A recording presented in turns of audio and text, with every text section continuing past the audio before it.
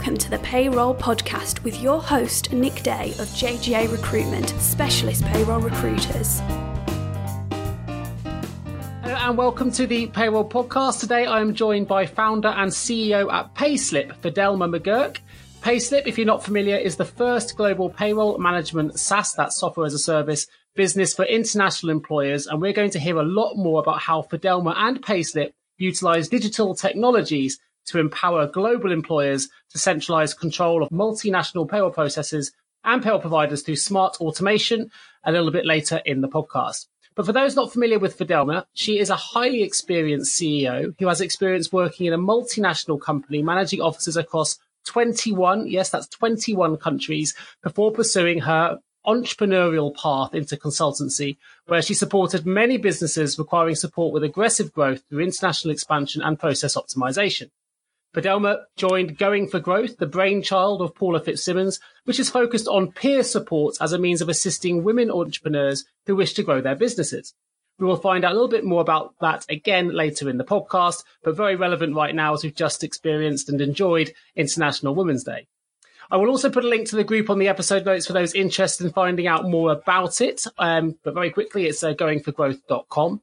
But after this, in July 2015, Fidelma decided she wants to launch a business that could help companies to regain control of its global payroll process. And after a lot of hard work, research, sweat I'm sure, and creative design, Payslip was born. So, founder, CEO, entrepreneur, women in leadership advocate, and digital technology global payroll expert, Fidelma McGuirk, welcome to the Payroll podcast. Fantastic. Great to talk to you, Nick. What a great introduction. Oh, you too. It's so relevant I'd love to meet her. Well, as you say, we just experienced International Women's Day, which is a fantastic day, which is really, I guess, quite relevant to some of the work that you've been doing and some of the things that you're championing for, which I'm excited to get into later into the podcast. But if we start things off. 5 quick questions.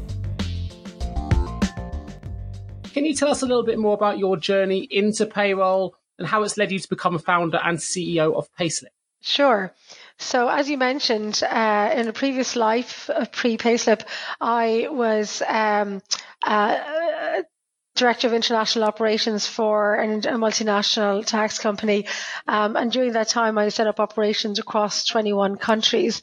And what we found from a governance perspective, that it was very difficult to have a single visibility or a single dashboard of what was happening with payroll at any particular point in time across all of those 21 countries. And then as you want to plan your business and do a deep dive, for example, into cost drivers within your payroll across the different countries, there was no easy way to get consolidated or multi-country comparative reporting. Sure. After I'd left that company, I remembered the difficulty with that and was considering different options of what business to establish. And when I researched the market to find whether there was a platform available that we'd missed over the years, I could see that there wasn't anything available in the market. And that was what led me to found Payslip and build the platform that we have today. Fantastic. Now, my research tells me that you always found it quite challenging yourself to find sort of payroll companies that could actually deliver what they were promising. And then even when you did, working with them was often quite a complicated and often time-consuming process because of a variety of things such as data protection policies or capability issues. So was it sort of some of those frustrations that I guess inspired you to develop your solution in Payslip? Yes and no. So when you go to when you're investing in a country and you need a local payroll service provider, by definition, they usually take a very accountancy approach to the service provision. I mean, Sure. It is an accounting function, and a lot of their operations are usually designed in accordance with that. So it's not necessarily designed to be digital enabled for the business customer. And what I found over the years was you would never have issue or rarely have issue with their core capability or depth of experience for the payroll services for their country themselves, but the entire project management around the plan of work for the year, the calendar, the compliance requirements, the visibility around the the service definitions and SLA management, that was what was missing. So when you take the fact that they're really good at their actual service provision, but that the wrapping around it to make it visible and clear and easy when you're an overseas client, when you take that and multiply that experience across multiple countries, well, then global payroll becomes very messy. So It was really in building the Payslip platform, we were trying to build a platform that would be an umbrella across all the countries and across all the in-country requirements to make the delivery of the service more unified and cohesive. Okay, well that makes sense. I know that something that rings really true in your website, which obviously I researched beforehand, is how strong Payslip is as a in terms of its tech and its technology. And obviously right now, hot topics within the payroll world are things like robotic process automation. People are interested in artificial intelligence and how those kind of technologies are going to influence and affect payrolls. I'm imagining there's some huge benefits to both those types of technology in relation to data exchange on a global scale. But I'm still seeing a fair bit of sort of hesitancy, if you like, for people wanting to adopt some of these new technologies. So what do you think would be the main reason some businesses are reticent to consider automating its own payroll processes? And what are the potential benefits from your side? I think there's a few ways of looking at it. So firstly, I think in terms of reticence, I suppose in our clients, they're coming to us looking for digital experience and digitization of their process. So we're probably dealing with the clients who've left reticence behind them, Okay. But generally in the market, I think when you look at what processes have been digitized, there's we can see in the history that the first processes that were digitized and smart software was built for was in accounts, accounting, accounts management, accounts payable. So really good leaders in the market. There are companies like Xero, Paychecks. They have already built very customer-friendly interfaces for what is a mandatory business process. Though still many of them are targeting the SME market, and then they're built in country. Then the next processes that were being digitized were general HR processes from, as I say, from cradle to retirement, from cradle to grave. So everything from recruitment through to retirement. And when it comes to payroll, I actually think it's kind of the last mile that people are only coming to now within their systems. And I think some of the reason for that is because, that whole adage of if it ain't broke, don't fix it. Payroll professionals always make sure people get paid. So if people are always getting paid, there's probably a general assumption that the system is working. And then to go and digitize it, they might go and target systems that they don't see as working as efficiently up till then. So I think first of all, it's kind of a maturity of digitization in the market, and now it's getting to payroll. Within companies themselves, I think really the conversation's opened up about what does automation and AI mean for payroll, and it can mean different things for different parts of the process. So the more traditional part that they're used to having in some way automated is the actual classic payroll engine. So Sage in country or ADP in the US. And now our software is above and over that because our software is designed to manage all of the process around payroll. That's definitely new in the market, and it's not something that people are fully used to yet. They're used to using a payroll engine and then managing everything else through emails and spreadsheets. And now we're getting outside of the actual calculation activity into the overall process management. Okay, that makes sense. So I guess from your perspective then, as a shared services function or part of a shared services function, payroll's kind of the last bastion that's putting its foot down and being a little bit resistant to change, but actually all the other functions or most other functions have already embraced it. So it's only kind of a matter of time. And it's just that it's going to happen. Obviously, Payslip has solutions which support it as well. And you mentioned there that you've got, it's some of the new solutions that you offer. Can you just expand on those a little bit more in terms of what makes Payslip new as a concept, or some of the things that you're delivering which may be new to the more traditional type payroll functions that perhaps are a little bit nervous about change? Yeah, so the core, as I mentioned, the core part of payroll, which would always have been system-led, is the actual calculation. And so you have a strong payroll engines available in all markets, and usually you have a choice within them. Even in small markets like Ireland, there are 2 or 3 key leaders, and they have engines available to be licensed by employers or by payroll providers as needed. So outside of the payroll engine, though, the actual process of payroll has usually been one which is managed by email and personal coordination, lots of manual processes. So what Payslip does is we have a platform that brings together all of the different data streams that are needed into a global process above any particular country. So we're not delivering any calculations in country within our software. We're enabling a multinational company to go to a dashboard and know we have 27 entities across 16 countries. We're supporting 10,000 employees payroll through the system. And at any point in time, they can see which steps and actions for which payroll are due that week and who owns them, what needs to happen. And then A, they're managing the process centrally, and then B, through a very smart automation and integration, we have moved lots of traditionally manual and data exposing processes into being automated ones that bring them automation benefits in terms of validations and saving of time. Fantastic. Sounds amazing. I know that actually in my preparation for this podcast, I obviously had a good read through your website and the things that you deliver. And there was a particular word that was used quite a lot on your website and obviously in our conversations prior to the podcast as well, which is the word intuitive.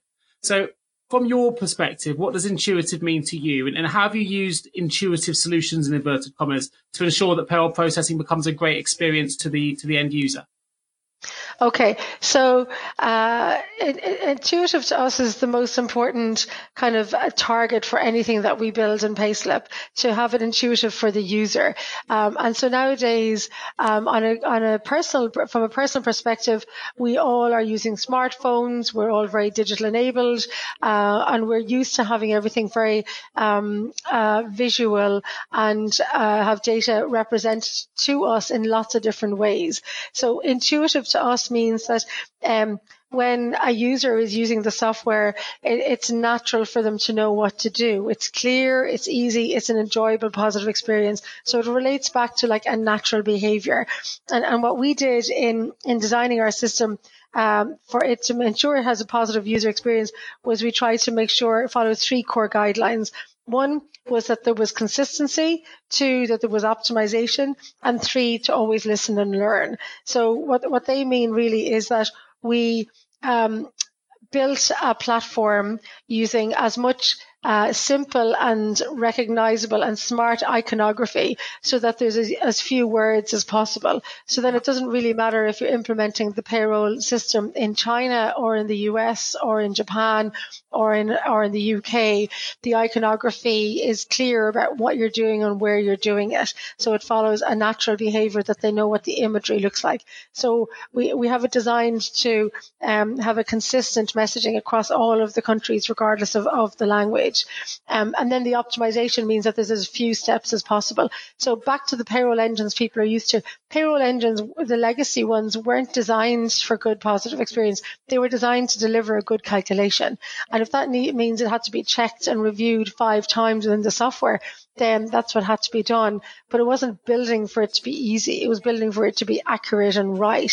Whereas what we've tried to do is turn it around and say, let's build a system that makes it so easy to manage your payrolls in any country on one platform that it builds human redundancy into your team and it builds system memory across all of the payrolls that then drives the automation of the workflow.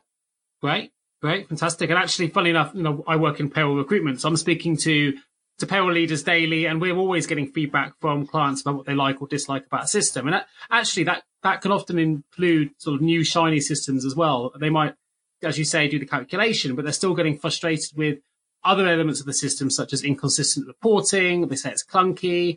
I had a client tell me recently that had a new piece of software that had a lack of interface with its global vendors, or there were issues with its tools or the way that it delivers customer service. So even though people are implementing new systems, they're still finding there are issues with them, and maybe there isn't a perfect system out there as such. But I find that potentially it's due to sales teams from large providers which have big pockets. They can sell amazing visions because they've got the investment to do that.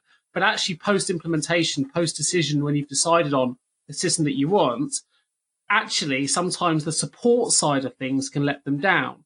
So with that in mind, if you were a payroll manager listening to this podcast now, what kind of practical checklist or questions would you recommend a global payroll manager should consider asking if they want to change its payroll solution provider or vendor? Yeah, I think it's a really good question. And we get asked this as well. And I know in lots of different industry conversations, whether it's at the CIPP conference in the UK in October or the APA Congress in the US in May, this topic comes up a lot. So what I think is it comes down to a few kind of simple steps in the process, as well as the specific question. So it's normal when you're going out to choose a new vendor in terms of payroll services as an aggregator or in country or a software solution that you define out your needs. And I think the definition of that should lead into the weighting of the choice, but also into the questions that are used afterwards to frame the implementation and also to frame the client's referenceability. So what I mean by all of that is if you're sitting down to look at your needs and just say you're looking for payroll services, well, what I find in lots of the conversations is people say to us, well, which countries do you look after? They haven't even asked us whether we're a payroll services firm or what we are. They assume everybody's a payroll services firm. So I say to them, well, our system we can build in any country because that's the way it's built. But on your payroll services, if that's what they're looking for a vendor for, they should define, well, what are their needs in terms of A, actual payroll services, B, in terms of support for their employees or their line managers or their HR people during the implementation of that. And then most importantly, what are the technology tools that the payroll services company is either offering or can integrate with. So any payroll software that you're going to use, whether it's an engine or an aggregator platform or a platform like ours, you're going to be introducing it into a technology ecosystem already in your company. So you should have those mapped out with your IT colleagues to know what is the ecosystem and what are the interfaces it needs to deal with and what are our requirements. And they should be part of your requirements for your tendering. And then what I would do is make sure that after you've gone through your process and you've long listed and shortlisted and talked to everybody, you should check the client references of the companies that you're thinking of buying from. And you should ask those clients exactly the questions you have. What is the ecosystem in your environment? Or ask the company, the vendor that you're going to buy from to say, well, we run Workday, so we want one of the client references to have Workday. And then when you're talking to them, you can say, how was the implementation of the integration with Workday and what was the support like you had afterwards? And so especially whatever burning points you have from the contract that you're coming out of, use those as key questions at every part of your process, including the vetting of the new provider, the actual client's referenceability, and then most importantly, the KPIs against which the actual fees are due during the duration of the contract. Fantastic. Wow. What a brilliant checklist of advice you've given there. It's fantastic. It's a really good roadmap. And I think, if you are a global payroll manager listening to this now and you're considering a new vendor in the future, it's a good section of the podcast to store in your memory bank and listen to again. Interestingly, you mentioned there the client references. I'd have a slight issue, and we have it in terms of the recruitment software that we've bought in the past. But the client references you're given are obviously often going to be the best case scenarios as well. So even then, it's difficult to get a true reflection of the experience of the implementation or the overall review of it. So as a recruiter, if there are people out there considering solutions, do pick up the phone and let us know, because we'll often have access to contacts that are also using that software that may not be one of the official client references that might be able to give you a more, what's the word I'm looking for, true representation of a warts and all version of a system, be it good or be it bad. But I think there is sometimes a risk in using, or something what I've heard back in feedback, sometimes using those client references aren't always as accurate as you'd like them to be. That said, what a fantastic list of checklist points, if you like, to considering a new system. So thanks ever so much for that, Fidelma. That was excellent. Yeah. Can I just come in there for a second? Yeah, for sure. I totally agree with you on the point about the clients, because you're not going to give, if somebody's choosing your service, you're not going to give them a bad client reference. Cool. So, but what I find is you can also ask companies who have like a related software in the ecosystem. So for example, a related software in our ecosystem is the ERP or the HCM that people are using. So for example, we have a bunch of clients using Workday. We have a bunch of clients using Bamboo, HR. It depends on their size and where they are in their journey of growth. And so when we're talking to other companies and they say we're on a legacy HCM, we're not too happy with it at the moment, I always say to them, well, when you come to the point of reviewing them, we have clients with a bunch of different HCMs in place. And if you tell us which ones in your shortlist that you want to look to, we can introduce you to some of those clients, and then you can get a real story from somebody that's not coming off the client's reference list from that vendor. Fantastic. Absolutely agree. And that's the kind of thing that we do as recruiters as well. So on a similar level, but yeah, I totally agree and fantastically put. So thanks for adding that as well. Now, at the moment, with many global payroll operations differing in terms of complexity, obviously we've got I think on my last podcast, we talked about the complexity list of where different global countries differ in terms of how complex their payroll processes are. You've got lots of different levels of compliance, process, legislation. Now, I'm correct in thinking, or something I read it, I understand that in terms of Payslip, it's one of the only global payroll management software as a service options available in the market. Is that correct? Yes. So with that in mind, you've obviously been able to build a system that provides a positive user experience and have created your own niche. Can you tell us a little bit more about how you've managed to do that? And I guess why have you sort of been able to carve that niche out for you? Why didn't it exist before? And how have you been able to really take hold of that? So we talked in our research before we built any of the software, even though we had scoped out what we wanted to build, we'd scoped out the UX, we'd scoped out a lot of the screen interfaces. Before we actually built the engine behind it, we engaged with over 271 employers and payroll providers. Oh, wow. So I participated in some of the courses run by the Global Payroll Management Institute in the US. We attended some of the conferences here in Europe, such as IPAS, CIPP, talked to lots of payroll providers, and I asked them all the same questions. And the main questions I was asking was, well, what is your global payroll process? And some of them would say they have one, some of them said they didn't. And then I say, who designed it? That was usually met with by some cheer and humor. And then I'd say, well, what global process would you like? And the overwhelming impact was that, or outcome was that most companies didn't necessarily have a global payroll process. They had lots of parallel country processes, which were then shoehorned into some sort of a spreadsheet at the end in order to feed something useful in terms of data into their global GL reporting, their general ledger reporting. So then after that, I talked to them about, well, what does your ideal global process look like? And what we did then was we took the most standard processes that everybody needs, whether it's an employer registration, an employer deregistration, employment contract provision, payroll calculations, compliance filings. And we talked to a lot of people in different countries to identify what were the different steps that were relevant for that country. Plus, obviously, I had experience myself across 21 countries.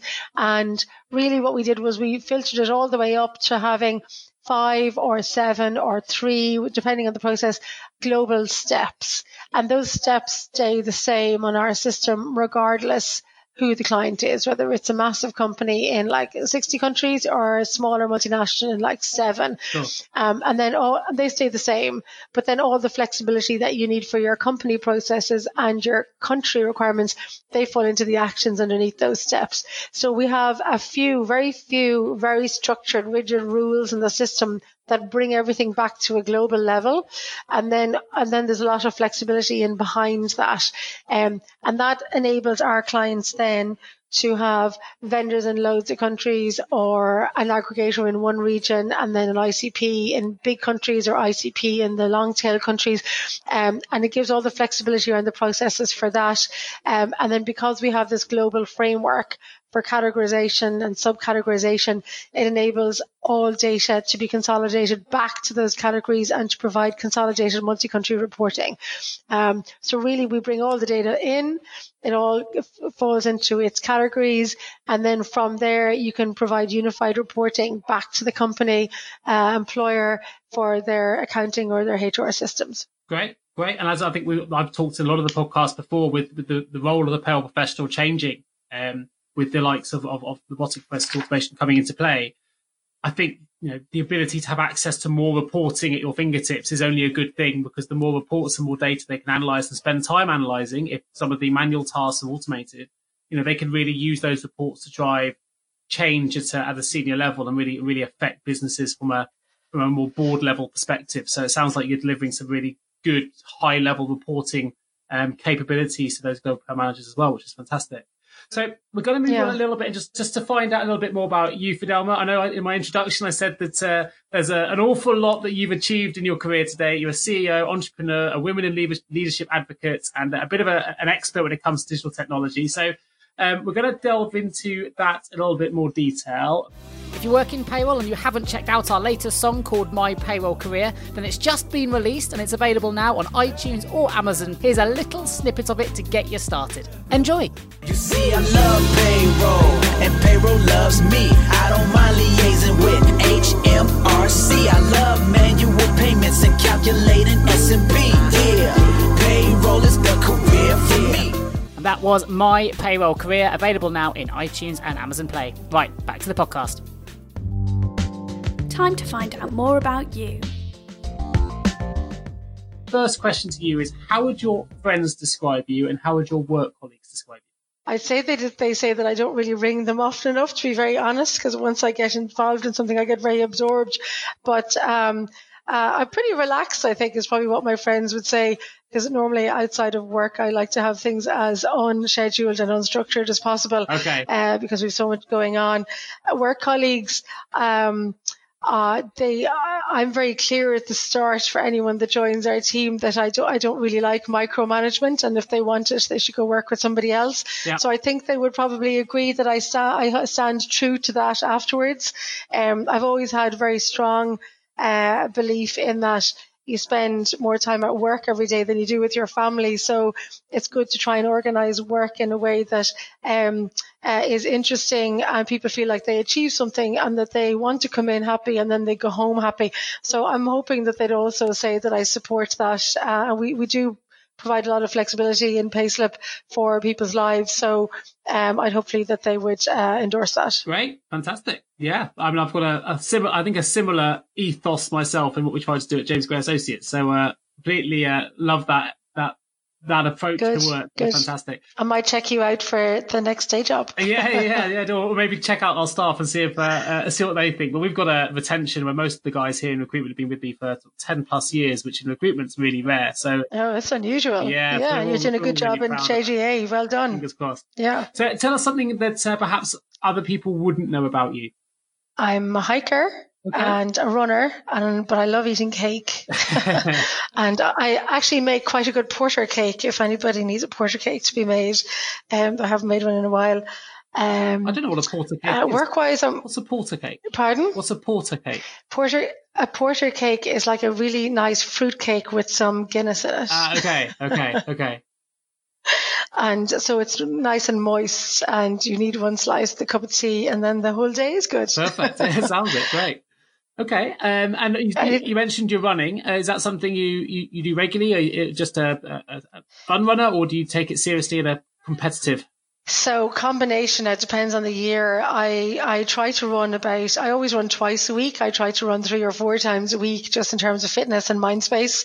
I haven't done any structured competitive racing in the last year or two. I did do some half marathons before that and lots of 10K runs, but then I just stopped. Yeah. I figured I'd enough to target at work. It sounds like it. Yeah, it sounds like you've got a lot going on at work. It can be restrictive for sure.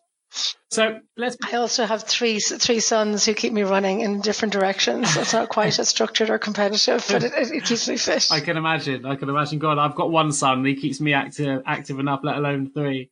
That would keep anyone fit, I think. Good. So you were abducted by aliens who want to learn more about our species. What item would you take with you? What item? One item. I'm going to assume that on the planet that we go to, we don't have our electronic equipment won't work because that'd be too easy. So I was thinking about this. I think what would be good to bring with them would be a full book of Shakespeare. Okay. Because if you actually read and talk through any of them, you have pathos, you have humor, you have tragedy, you have the best of people and the worst of people. And I think that would be a really good basis for having a great conversation. Great. Fantastic. I'm a theatre man at heart myself. That's what I did my degree in. So that it certainly wins me over with that answer. Oh, good. So, fantastic. I thought you were going to say Monopoly then for a second, which seems to be a very popular answer for people within the payroll industry, which I never expected. Why? So I think we've had about 10% of the sponsors now have said Monopoly, at least 3 or 4 of the podcasts. So I thought I would never have thought of Monopoly. I hadn't until I started doing it. Apparently it's very, very popular. I thought with that little pause, that's where we were going to go there, but I like the Shakespeare. What, on the subject of Monopoly, what game or instrument would you teach them? I had thought about Scrabble for this, but I hadn't thought about Monopoly. I think, though, in the end, I went for the musical instrument. Yeah. So because I'm assuming I kind of go lightweight, I'm not a brilliant musician by any means. I think I'd probably just bring a tin whistle, because a tin whistle is really easy. You have 6 holes, so if they have loads of fingers, you're okay, but not too many. And you can teach anybody to play the tin whistle in about 10 minutes. Great. Fantastic. Love that. What would you tell them about humans? I'd probably use my Shakespeare book to try and tell them about the depths of soul and how it can carry you through all the best and the worst of situations. Ah, fantastic. Very deep. And so in that basis, what truth or human trait would you hold back? I think these all end up going back to the 7 deadly sins. So it's usually like things like greed, avarice, ego, maliciousness, any of those kind of things. God, you've put some deep thought into selfish this. ones. I like it. That's great. Yeah, good. We're going to dip back into some questions. We've still got an awful lot to get through, and I'm conscious that the 7 deadly sins might turn us into a different spin. 5 technical questions. In terms of the payroll side, what other payroll innovations are you currently developing at present that might help continue, I guess, to drive the improvement experiences for employers and their global workforces going forward? Okay, so with any software company, we have our roadmap of what we want to build out. There are core parts which are fully working and beautiful. And then I suppose the future ones are the enhancements, which are very customer request led. So the parts which are totally functioning and loved by our clients at the moment include the automated workflow. And that already solves all of the issues they have around multiple inputs coming from so many multiple sources, whether it's a HR software, a time and attendance software, people out in the road sending in scanned pages of handwritten notes. That's all gone. Yeah. So we've already automated all of that. We've already automated and integrated all the data flows between the different parties. We've already automated a lot of the validations, and we already have an employee self-service which delivers a cohesive experience across all the world. So the main enhancements that we planned at the moment are there are additional validations and robotic, I suppose, automations that we want to add. So we have a lot of validations already that save human time. For example, when the gross to nets are going over and back at different draft versions, or even after the first draft, there are automatic validations that check it, that save the payroll analyst doing their normal check. There's also exception reporting there. So we have some additional validations that we'd like to build that and we want to build some flexible options for clients to have their own validations based on thresholds that they want for their own company policies. So we built the most structured ones that everybody automatically does, and now we're putting a bit more company personalization in it. And then the main piece that's going live over the coming months is actually payroll on file personalization. So what that means is you have a payroll on file, the data comes back with your gross and nets. You have all the columns for the pensions at one part, you have all the columns for the salaries, another part, the temporary fields, another one. Individuals just like using them and visualizing the data in their own way. And what we find, one of the biggest interesting behaviors that need to change is that everybody is so used to Excel spreadsheets that the first thing they always want to do is to download the spreadsheet and start moving the columns. Oh. Whereas actually our objective in our system is to deliver a closed system. So all the data is transferred through the system, and there's no need ever again for an email with an attached spreadsheet. And for our clients who use our system properly, there isn't. They never, even from the setup, they never send us a spreadsheet. Wow. Full stop. Right? It doesn't happen. Wow. So what we are doing now to accommodate that behavior that people like to play with the spreadsheet they're looking at, we're building the personalization of the payroll file within our system. So they'll be able to drag and drop the columns into the location that they want. And we already have filter options and things like that will help them. But once they drag and drop them in the sequence that they like, they can save that as their personalized data format that they like. So then every other month when the data comes in and out of the providers and back again, A, we consolidate the data back in, and then B, when that person goes to open it, based on the personal profile, their personalized version of that will be in front of them. So that will help them a lot in terms of their user experience, but also just in terms of change management, people transitioning from an old system to a new one. The least amount of change they have is the better. So if they can just organize it the way they like to, then off they go. Wow. And then they don't download anything and the data protection risk is gone. Sounds amazing. I don't think I'd realized it was that complex. It's, with all this talk about robotic process automation, it sounds like if businesses or payroll managers are nervous about bringing it in and implementing it themselves, maybe they just need to implement your solution. A lot of it sounds like a lot of the RPA sort of processes have already been done through your solution. And maybe that's sort of a quick way through. Actually, I think I read somewhere on your website that's Payslip have been proven to reduce some payroll administration costs by up to 32%. Presumably that's utilizing some of that RPA technology that you just discussed and some of those reporting, automated reporting elements that you were talking through.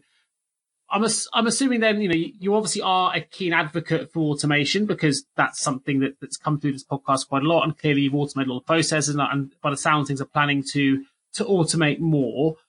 What kind of technologies then are you utilizing to be able to deliver the kind of payroll administration cost reductions that you've quoted at 32%? Is that just in time, in terms of administrative time that's taken for payroll departments to develop, or is it cost saved from somewhere else? Yeah, it's a combination of factors, and that was an estimation provided by our clients.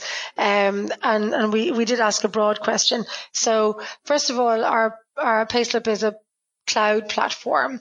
So by definition, then it can be accessed by your geographically dispersed team in line with their own time zone, and it's easy. So there's no hardware maintenance costs for the client in doing that because it's in the cloud. Also, it's not on premise, so there's no updates needed. There's no IT team needed to support it. If they want us to have single sign-on, and we can build that, so that also enables their user experience to be easier and reduces any time, even in those few seconds, in terms of logging in.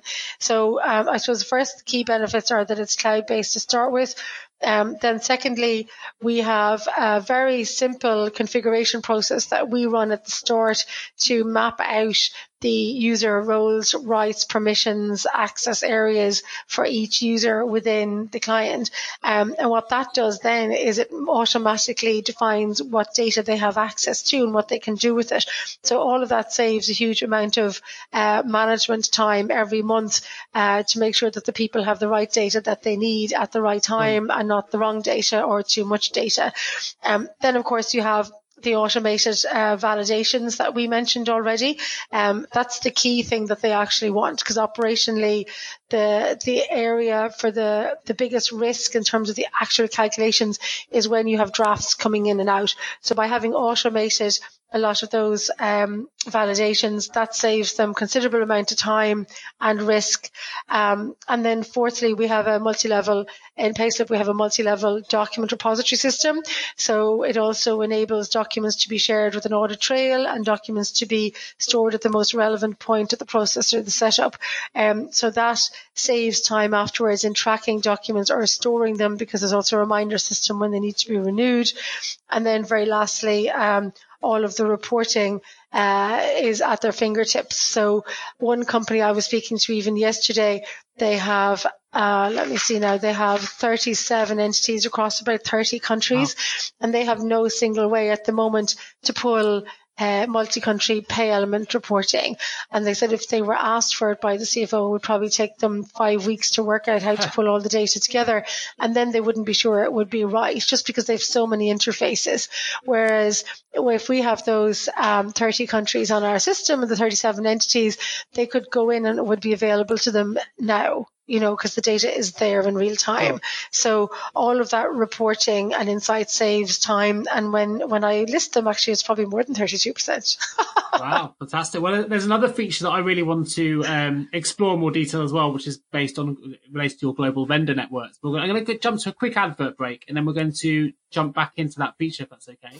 Einstein famously said that insanity was doing the same thing over and over again and expecting different results. We believe it's time to try a new approach to recruitment. JGA Recruitment specialise in recruiting the top 15% of payroll and HR talent using innovative 24/7 attraction strategies that are proven to improve quality of hire, candidate retention and return on investment. De-risk your recruitment process today and hire better talent faster with JGA Recruitment. Visit jgarecruitment.com to find out more. So, Fidelma, one feature of Payslip that I was quite interested in was the fact that with your solution, businesses can manage and control entire vendor networks in one location on one user-friendly cloud platform. You just mentioned a little bit about the cloud-related element to it. How does that work, and how have you been able to achieve it? Because that seems like a huge, benefit of your solution if you can actually manage entire vendor frameworks across global regions with just your solutions. How have you been able to do that? How did you map that out? All of our system is designed with the employer at the center. So the vendors are supplying into them and they're providing different services. So as I mentioned earlier, we have global-led processes designed from the start, and then the flexibility falls in for each country falls in underneath that in terms of the actions. So similarly, the vendor is built, the payroll provider or vendor, it doesn't have to be payroll, it could be global mobility vendor, it could be anything. The payroll provider vendor in this instance is an integral stakeholder in that process that's mapped at a global level. So we have 3 portals in our Payslip system. We have the Payslip employer portal, we have the employee self-service portal, and then thirdly, we have the payroll provider portal. So when you've mapped out a process, just say it has 5 steps and Step C relates to the payroll provider. Well, then when the workflow moves along from step B to step C for the payroll provider, they get their automated alerts to say that there is work waiting for them to do, and they access all of the data securely through their portal, and we've organized integrations with them at configuration so that they can upload the data directly into their local payroll engine and output it back to us, and it gets converted back in. And then any of the additional files or data sets that they need to provide to us after the gross to nets are done, they can upload as well through the specific pay run folder in a very structured manner. So it feeds all the data back into the right part of the system for the employer. And once that is done, the employer gets an alert to say that the vendor has done their work. So we've planned it at a very strategic level. We built the payroll provider portal to have a positive user experience in the same way as the other 2 component portals of Payslip. And then we have a very structured way of onboarding a vendor to make it easy for them to know what to do for the employer. Wow, sounds amazing. I think you've covered that really well, so I haven't got any questions left. So I had a couple more I was going to answer. But I think you've answered them. You've answered them already in your answer, which is fantastic. So I'm going to take a slight different direction with the questions. And I want to just find out a bit more about your experience in working with the Going for Growth initiative, of which, of course, you're a lead entrepreneur for. It was launched by Paula Fitzsimmons after she recognised that a gender gap existed in ambition amongst entrepreneurs. I think subsequently then the Going for Growth initiative was developed to help nurture and support ambitious female entrepreneurs, of course, of which you're a great example of. And I believe it recently celebrated its 10th anniversary as well, if that's correct. So what has this work involved for you? And do you see the gender gap improving? We've obviously got gender gap reporting now that's come in, and there's a lot of press at the moment about the gender pay gap, particularly with International Women's Day just taking place this week as well. It's very much in the public eye. What's your view on it? And tell me a little bit more about the work that you've been involved in with the Growing for Growth initiative. Yeah, so the Going for Growth initiative was established, as you said, by Paula Fitzsimons. It was Irish-led, though there are kind of an international elements arising now. It was based on research that Paula Fitzsimons was doing as part of the GEM report for Europe, which is the Gender Entrepreneurship Monitor. And it's a piece of research that's done every year across all the EU countries. In doing the research for Ireland, she saw that there was every single year, there was always double the amount of new businesses set up each year by men than there were for women. And she just decided she'd seen enough of it and that that somebody needs to do something about it. So she got up and did it. So the Going for Growth program is based on, I suppose, the science-based research that women are more inclined to take a risk if they know another woman who's taken similar risks. So it's a bit like that concept of years ago that, women go to the well to talk to the other women about it. So I was about to say that if they knew another entrepreneur who'd done well, they were more likely to be entrepreneurial themselves, right, or to take that leap and to take the risk. So the Going for Growth program means that a businesswoman who set up an entrepreneur who set up a business which is 2 years or more and has a growth agenda can apply for the program in the November to December period each year. The cycle runs from January to June, and there are tables of entrepreneurs. There's usually 8 businesses to a table, and there's 1 lead entrepreneur to a table. And those 8 businesses do not compete with each other in any way. And then there's a program that you go through. The businesses meet once a month for 3 hours to go through the program, and it really takes you through all of the different elements of the business, from sales and marketing to your financial KPIs, to funding, to all the different parts of business that you would do in driving a business. What do I think about it? I think it's fantastic. The evidence speaks for itself.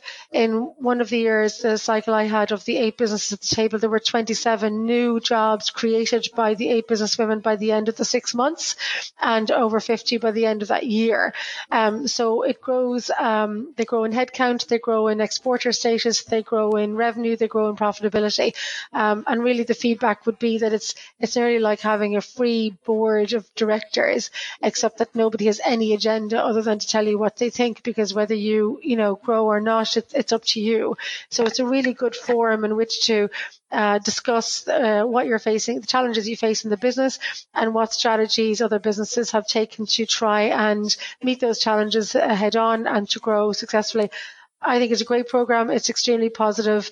Overall, over all the years, there are about 60 businesses involved each year, and there's always an increase in headcount, increase in profitability on average, and the increase in the number of exporters and stability as a result. So I think it's extremely successful and a testament to Paula for what she set up. Fantastic. And do you see at the moment, what's your view on the gender pay gap? Do you think it's improving within the payroll industry specifically? Are you seeing improvements at that end, or do you think there's still a long way to go? I mean, from my perspective, I think from the payroll side, we're quite fortunate as an industry because we've got some really strong female entrepreneurs and leaders which shape the future of our payroll market. And there's people such as Alison Seller, OBE, Colette Turney, Ross Hendren, Kate Upcraft, Annette Gibbons, Jackie Featherbridge, Mel Pizzi, and others. Some of those have already been on the podcast. Some of those I've worked with and known for a number of years. And then also many of these individuals and more have launched their own payroll bureau businesses or payroll software solutions businesses, such as yourself, Fidelma. So do you think payroll is, I guess, one of the few industries or one of the rare industries, if you like, where actually I think it's one of those industries that's kind of leading the way for female entrepreneurs? I don't know what the figures are. I don't have the stats to back that up, but certainly there are a number of reference points that I have for people that are launching their businesses. And I guess if you compare those to, I think there's only 23 female CEOs on the FTSE 100 or FTSE 100, which shows there's a real disparity there in other businesses. Actually, within payroll, it doesn't seem to be necessarily the case.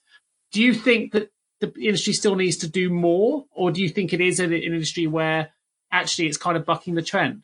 Okay, I think it's a really good question. So there's a few different ways to look at it. So firstly, from my understanding of the rates of entrepreneurship, there's always higher rates of entrepreneurship by people in the industries there's a higher rate of female entrepreneurship in industry verticals with strong female participation. So I would have seen this over the years in Going for Growth. You've a stronger percentage of all the businesses in beauty, a stronger percentage in food and catering, or a stronger percentage in hospitality, because they're traditional industries with high female participation.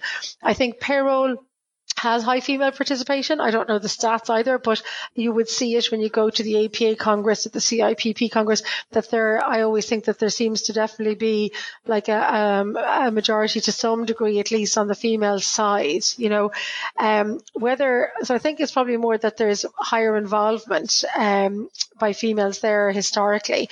I think, does that lead to entrepreneurship? I think, if you are a pure, and I mean this in the best sense of the word, if you're like a pure payroll person who likes doing the calculations and being involved in the weeds and the hard work of doing payroll, I think it's going to be very hard to be an entrepreneur, because you're going to have to jump outside of it and be a risk taker, so they don't necessarily parallel with each other. But at the same time, all the examples you gave, absolutely, Alison Seller especially, and we see it with the leader in Ceridian over in the US as well. I think that they moved very quickly through their organizations, and they saw a gap in the market, and then they built out on that. So even when they were involved in the nitty gritty, they always kept an eye to the strategic picture. So I do think payroll is definitely an industry vertical that has opportunity for women. I think that you're right. There is good, strong representation there. But I'm sure as all industries are going through changes now with digitization, there will even be more opportunity in future years. Fantastic. I have to say, I should add as well that I was brought into the recruitment industry through a female entrepreneur within payroll that many people will know. I think she was one of the first, certainly non-payroll person, to win the Strathern Award for Payroll Services, which is Chris Fitzgerald. And obviously she launched Payroll World magazine before it was sold to Award Strategy. And actually, she launched the payroll agency that first started my career. And she was a very inspirational female entrepreneur. And I don't know how prevalent they are in the recruitment industry, but certainly she put me on my journey. So, and Mel Pizzey is someone I worked alongside through Chris as well. And Mel's gone from strength to strength, the GPA and other bits and pieces. So I think we said, it's a great example. I'm great seeing anyone's career just blossom and improve and develop. And Mel, she was a consultant sat next to me 15 years ago, and now she's the CEO of the GPA. Yeah, well, I think it's very useful for the industry to have an association. Yes. And I know that Mel brought the Global Payroll Association events to Ireland. Colleague in arms in the Global Payroll Management Institute in the US, Mary Holland, has done similar veins for the APA under Dan Maddox. So I think you're right. Maybe we should showcase it as well. There's a new idea. I think we should. It's all about bringing, raising the profile of the industry, and maybe that's a good way to add on to that process. And I think it's something we can certainly, there's some really good leaders there we can champion. And Alison Sellers is one that you mentioned as well. Actually been recognised with no being. Yeah, done fantastic work. Finally, my last question before we enter the vault. If I asked you to predict the future of global payroll, assuming it embraces automation, roboticization, and artificial intelligence, what do you think it will look like in 5 years from now? And how will the challenges that global payroll leaders which they're facing now differ to those, I guess, to the ones that they might face in the future? Yeah, so I think there's loads going on at the moment. So I think there's challenges from the automation and digital robotization that you've mentioned. There's also loads of challenges from increasing compliance requirements in different countries. So from the digitization, I think most, if not all, of the manual processes that are there now will be replaced by some level of digital software or tools, whether that's a customized tool like our system in Payslip for the global payroll industry, or whether it's just a strong use of established systems like SharePoint and similar products in the market. So first, I think most of the manual processes will have gone. I think the role of the payroll analyst and payroll leader will have moved from any involvement in the manual processes to insights and forecasting and strategic thinking based on the actual payroll data that's in front of them. They will have that data, I think, from systems. The only challenge with all of that will be as compliance continues to increase in country and the tax codes become more and more complicated across all the different countries, the cost of the integration of those systems in country back into global one will continue to be expensive, and even more expensive, because the integration is often the expensive part that takes a lot of investment. So I think that where there could end up being very strong systems available to multinational employers, but that the cost of building it might end up being expensive, and there could end up being a gap for a while in the kind of multinational SMB, for the want of a better reference. So all of the stats would now show that the multinational companies are becoming multinational much faster than ever before. And because of the global war for talent, people hire the best person for the job, regardless where they are. And they very often work from their home countries. And then suddenly a company that might only have 50 people in their core office could end up having 20 people in 7 other locations very easily. So the concept of the workforce is broadened from the employees out to include contractors, gig workers, temp workers, loads of different types. And at some point, the employer is going to have to bring them together in one system to manage, but then they're kind of worried about the contractor requirements in different countries as well. So I think there's going to be challenges from both directions. It's going to make it easier because of the digitization, but the actual increasing requirement to be compliant in country is going to make it in some ways harder for different types of employees, and when you're bringing that mix together. And then lastly, because of the global war of talent, payroll is moving from kind of a back office mandatory process that everybody expects to be on time to being a benefit. Like in the US with daily pay, how you pay somebody and how you deliver payroll and what their payroll experience is like on their employee self-service or on their app or on their phone, it becomes part of the differentiators for employers in the market. So the expectations of the payroll services is increasing and is led by often the consumer experiences that the employees have. And I think I'm really thankful that you've given that response, because you've emphasised the global war on talent, which is obviously leans towards what we specialise in, which is finding talent. And I have to admit, it is going to get harder as these skills become more specialist. It's going to get harder and harder to find that talent. And that talent, as you say, isn't necessarily going to be located in the UK anymore. It could be based anywhere that the shared service centres, if you like, are going to be based, or even people are going to be working more and more remotely as technology improves as well. So to find people that understand software and understand, how to do all the intricacies of global payroll, utilising the kind of software solutions that are out there, I think it's going to make payroll, it's already niche, but I think it's going to make payroll recruitment even more niche. And I'm hoping that will play to our strengths as a specialist recruiter, but certainly it's going to throw up some real challenges to a number of businesses out there that, want to progress, but just can't find the talent to support it. But using cloud software platform liberates their recruitment. Like as a specialist recruiter, and where all the payroll people are. If I'm based in London and I need an Italian payroll specialist and I'm only looking in London, I'm competing with all the other businesses and it's going to be very expensive and there mightn't be very many of them. But if I can hire an Italian payroll specialist with fluent English based in Italy, because I have a cloud platform through which they can work and they can come up once a month into London, well, suddenly the whole market opens up and the whole ROI of having a specialist is easier. Sure. I mean, it's already happening. I mean, this month placed a number of German payroll specialists fluent in English to be based in Berlin. We recently placed a Russian-Ukraine payroll specialist that was based over in Munich. Again, needed languages. And I think it's changing all the time. And we've relocated people over from all countries to the UK and from the UK to abroad. As a client of ours based in Barcelona, where we've recruited 20 of their team. It's a UK payroll function that's running out of Barcelona. Great. You need to. I think that's good. It's good recruitment on your part. It's fantastic to have those services available, and so now you'll have to tell them. Yeah, absolutely. Well, to join forces. But we're going to open the vault. Entering the vault. One piece of advice you would give to someone working in payroll right now. I think you should take whatever you're doing as an as is and assume it's not the way it should be, and look to your own personal digital experiences and what you expect, and assume that that is the minimum of what your employees expect from their payroll service, and then look to see how you can get Fantastic. there.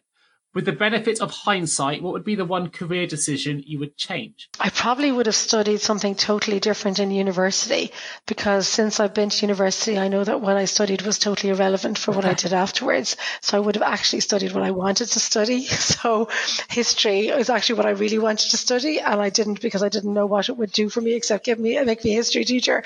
So I'd probably just go off back to university and change altogether and not study business and German, just study history and German. And then still go into business. Well, fair enough. If you had the power of foresight and could change the entire payroll industry with one action or improvement, what would that action or improvement be? Simplify some of the tax codes. Right. Fantastic. Who motivates you and why? It's a really corny answer, but at the moment it's our clients. Because when you hear what they're struggling with or where they need to get to, it's the best motivation to make sure the software gets implemented in a really easy way, that they love it, that they love their experience. So in Payslip, we have a hypercare way of looking after the clients for all the payrolls for the first 3 months, which is very iterative, and it makes sure that the adoption is easy and loving it. And what they're trying to get to helps motivate us to do that. So it's a very corny answer, but I have to say our clients. That's cool. Works for me. And last question, if you didn't work in payroll, what would you be doing?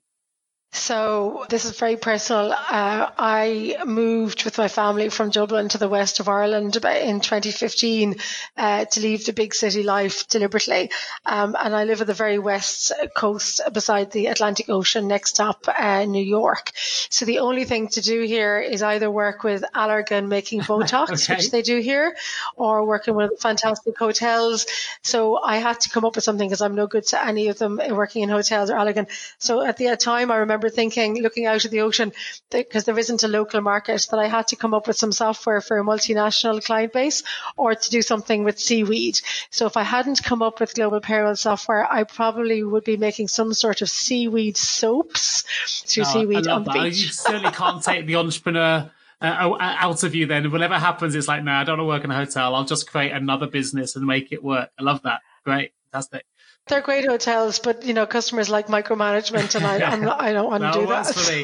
But it's been an absolute pleasure having you on the podcast today, Fidelma. I've learned so much about automation across global software. I mean, it's been really eye-opening for me. So it's been a fantastic conversation. As I say, you're definitely one of those female entrepreneurs that other payroll professionals, I'm sure, will look up to. So thank you ever so much for joining me today. There are a couple of links I am going to mention for those interested in finding out more. One is, of course, the Going for Growth initiative that we mentioned, which if you want to find out more about that, you can go to www.goingforgrowth.com.